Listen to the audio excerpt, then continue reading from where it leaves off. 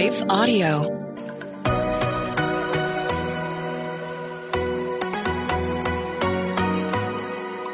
Do you sometimes doubt if you're truly hearing God's voice or if it's really your own? Or have you been in a season where it feels like He's completely silent? Have you been praying for a way to learn how to hear His voice more clearly? Hey friends, I'm Rachel, host of the Hearing Jesus podcast. If you are ready to grow in your faith and to confidently step into your identity in Christ, then join me as we dig deep into God's Word so you can learn to live out your faith in your everyday life.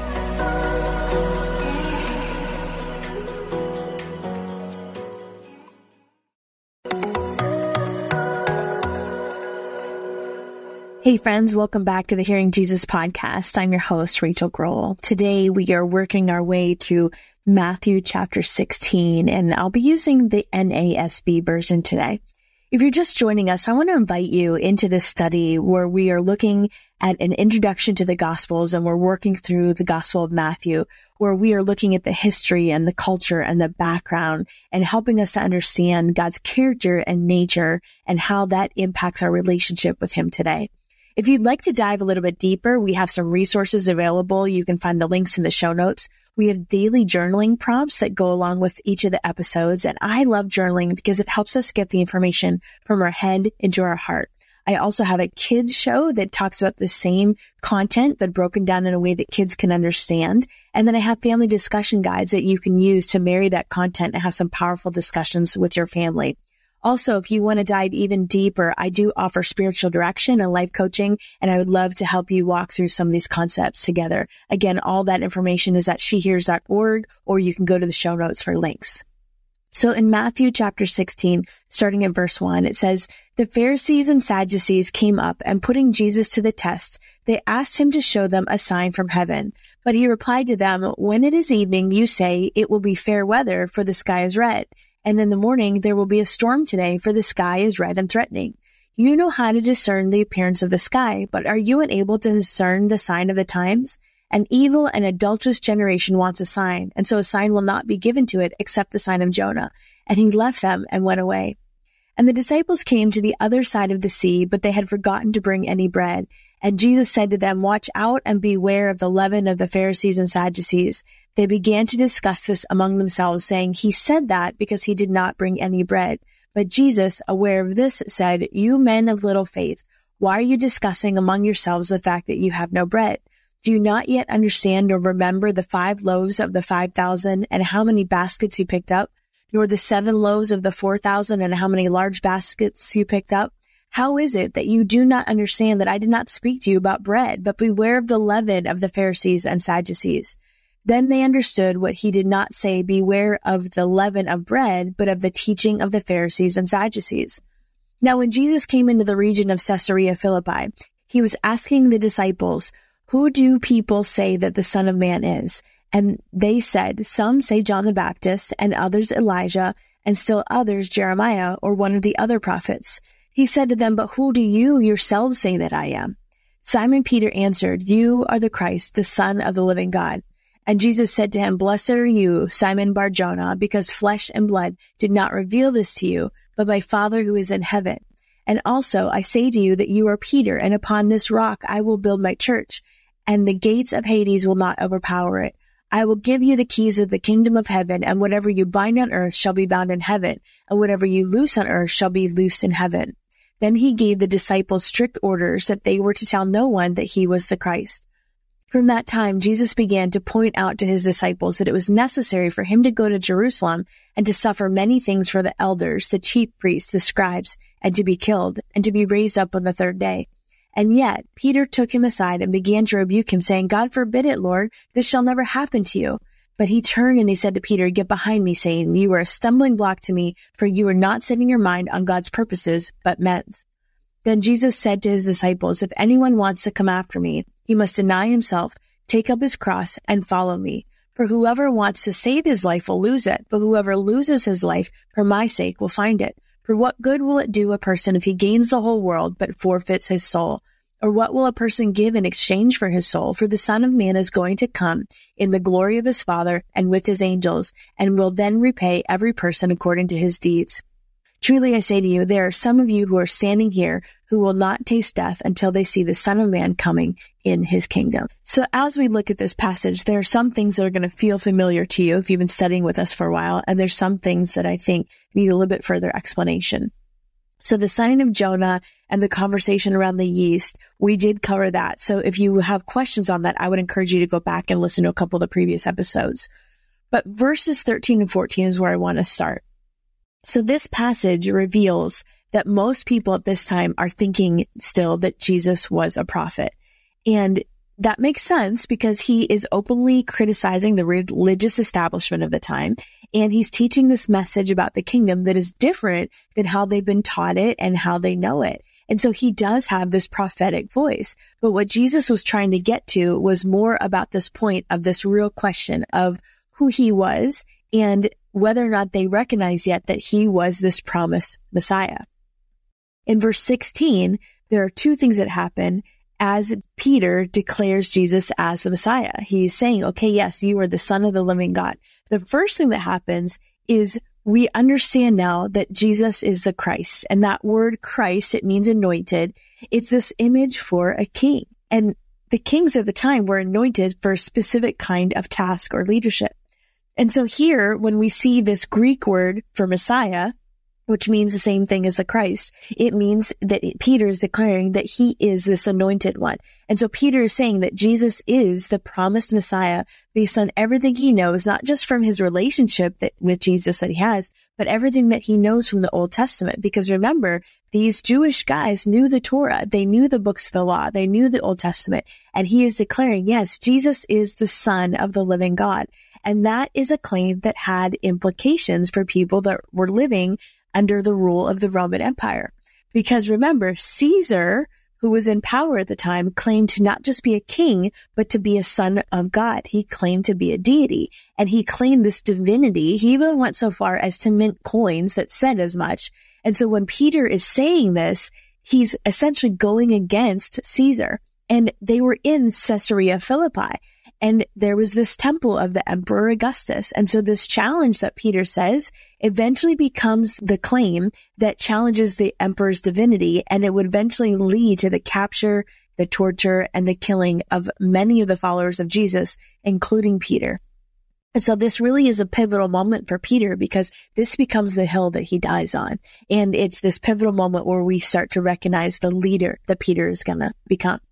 And in verse 17, I just want to point this out because I always had questions about it when I was younger. When it says, blessed are you, and then Jesus calls him Bar-Jonah. Actually, let me read it. It says, verse 17, and Jesus said to him, blessed are you, Simon Bar-Jonah, because flesh and blood did not reveal this to you, but my Father who is in heaven.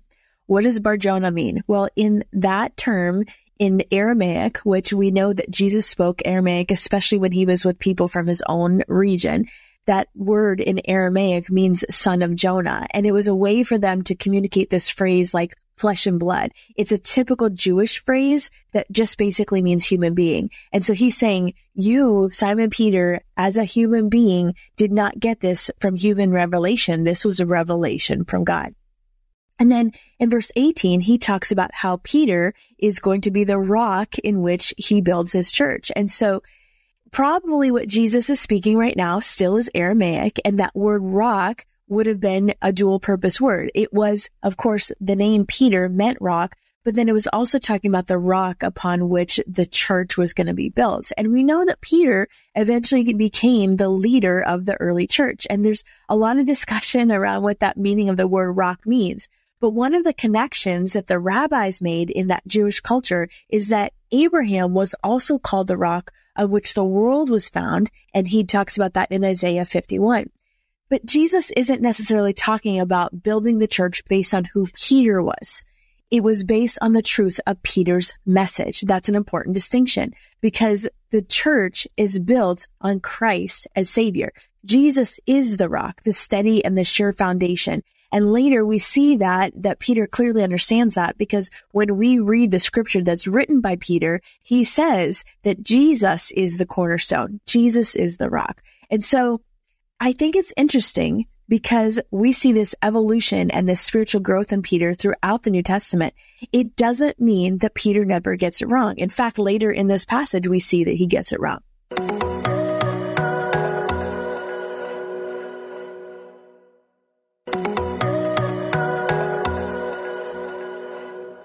But Jesus talks about giving Peter the keys to the kingdom. That is a metaphor that it's pointing to the authority that Jesus has given to Peter to basically admit entrance into the kingdom. We use keys to open doorways. And so Peter is being contrasted really to the teachers of the law and the Pharisees who are basically shutting off the entrance to the kingdom. And they don't even end up coming through that door themselves. They are putting all these obstacles in the way for people to get to God. And in contrast to that, Peter, he is this disciple who is giving this declaration of the identity of the Messiah. And in the book of Acts, what we later see is there are doors that he opens for the kingdom for people to enter. And we see that done with the Jews in chapter 2, and then to the Samaritans in chapter 8, and then finally to the Gentiles in chapter 10. Peter is the one that is essentially opening this door to the kingdom as he is preaching this gospel message. And then I just want to mention this idea of binding and loosing. When Jesus gives Peter the keys to the kingdom, it's not that Peter necessarily is creating authority.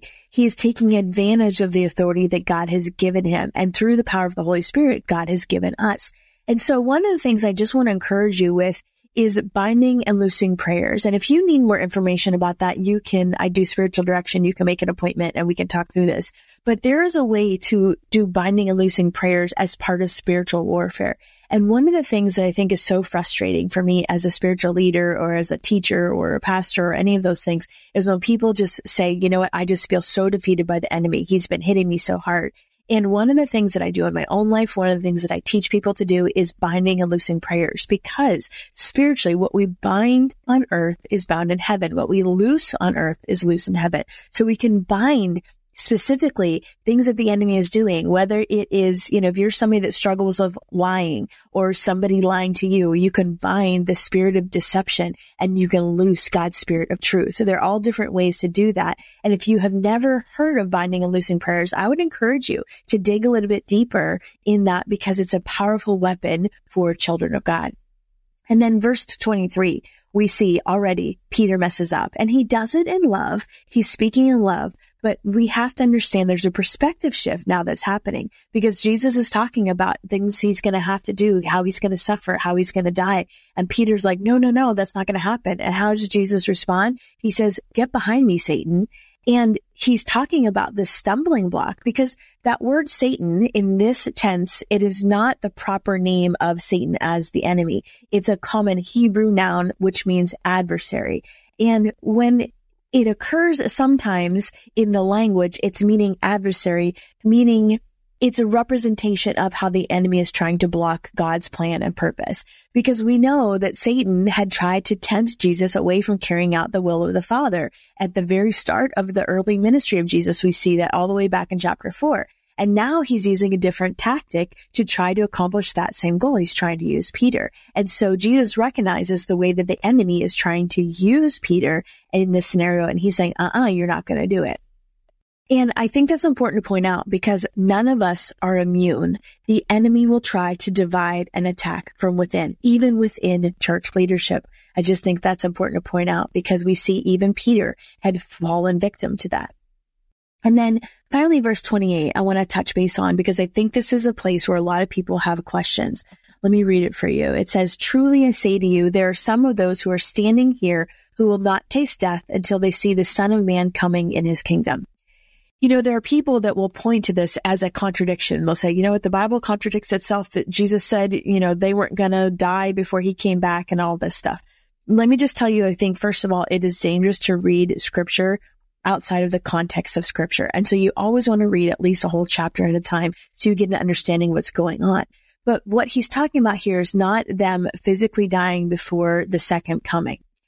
He's talking about the actual transfiguration, which is going to happen right after this. We're going to talk about tomorrow in the very next chapter. And so Jesus again makes a similar claim about the Son of Man during his trial before Caiaphas.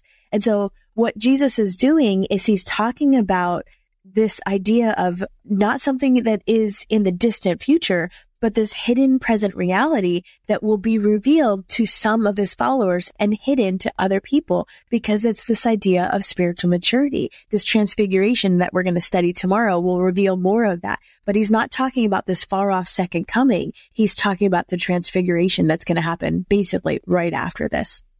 So given that insight, I want to go back and reread Matthew chapter 16 for you. It says, the Pharisees and Sadducees came up, and putting Jesus to the test, they asked him to show them a sign from heaven. But he replied to them, when it is evening, you say it will be fair weather, for the sky is red. And in the morning there will be a storm today, for the sky is red and threatening. You know how to discern the appearance of the sky, but are you unable to discern the sign of the times? An evil and adulterous generation wants a sign, and so a sign will not be given to it except the sign of Jonah. And he left them and went away. And the disciples came to the other side of the sea, but they had forgotten to bring any bread. And Jesus said to them, watch out and beware of the leaven of the Pharisees and Sadducees. They began to discuss this among themselves, saying, he said that because he did not bring any bread. But Jesus, aware of this, said, you men of little faith, why are you discussing among yourselves the fact that you have no bread? Do you not yet understand or remember the 5 loaves of the 5,000 and how many baskets you picked up? Nor the 7 loaves of the 4,000 and how many large baskets you picked up? And how is it that you do not understand that I did not speak to you about bread, but beware of the leaven of the Pharisees and the Sadducees? Then they understood that he did not say to beware of the leaven of bread, but out of the teaching of the Pharisees and Sadducees. Now when Jesus came into the region of Caesarea Philippi, he was asking his disciples, who do people say that the Son of Man is?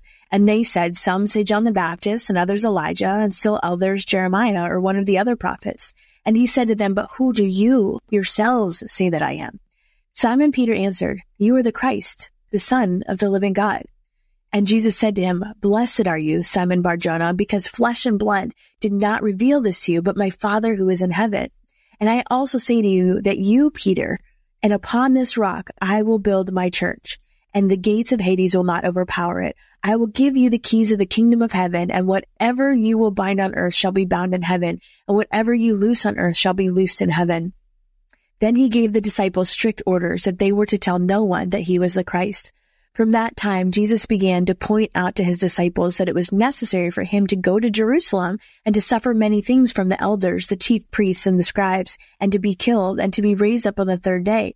And yet Peter took him aside and began to rebuke him, saying, God forbid it, Lord, this shall never happen to you. But he turned and said to Peter, get behind me, Satan. You are a stumbling block for me, for you are not setting your mind on God's purposes, but men's. Then Jesus said to his disciples, if anyone wants to come after me, he must deny himself, take up his cross, and follow me. For whoever wants to save his life will lose it, but whoever loses his life for my sake will find it. For what good will it do a person if he gains the whole world, but forfeits his soul? Or what will a person give in exchange for his soul? For the Son of Man is going to come in the glory of his Father with his angels, and will then repay every person according to his deeds. Truly I say to you, there are some of those who are standing here who will not taste death until they see the Son of Man coming in his kingdom.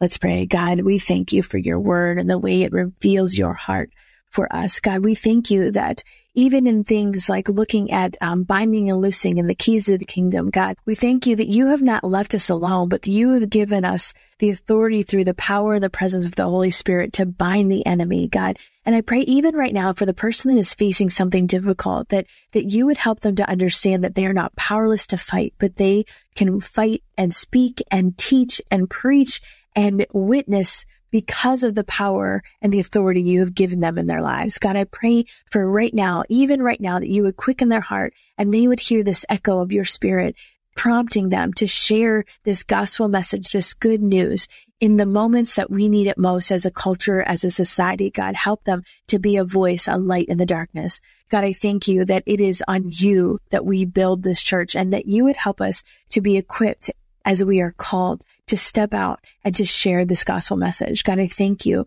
and for your heart for people and the way that you continue to use Peter despite his flaws. God, help us to be people that are used by you. In Jesus' name we pray. Amen. Okay, friends, thanks for listening. Hey, friends, as we lean into a new month and we continue to learn and grow together, there's a couple resources I want to make sure you know about so you can take advantage of. The first is our Patreon page, and the link for that is in the show notes. And on the Patreon page, we have a couple things. We have a dedicated space that is for discussion, for asking questions. You get easy access to me where we talk about things, we hold each other accountable.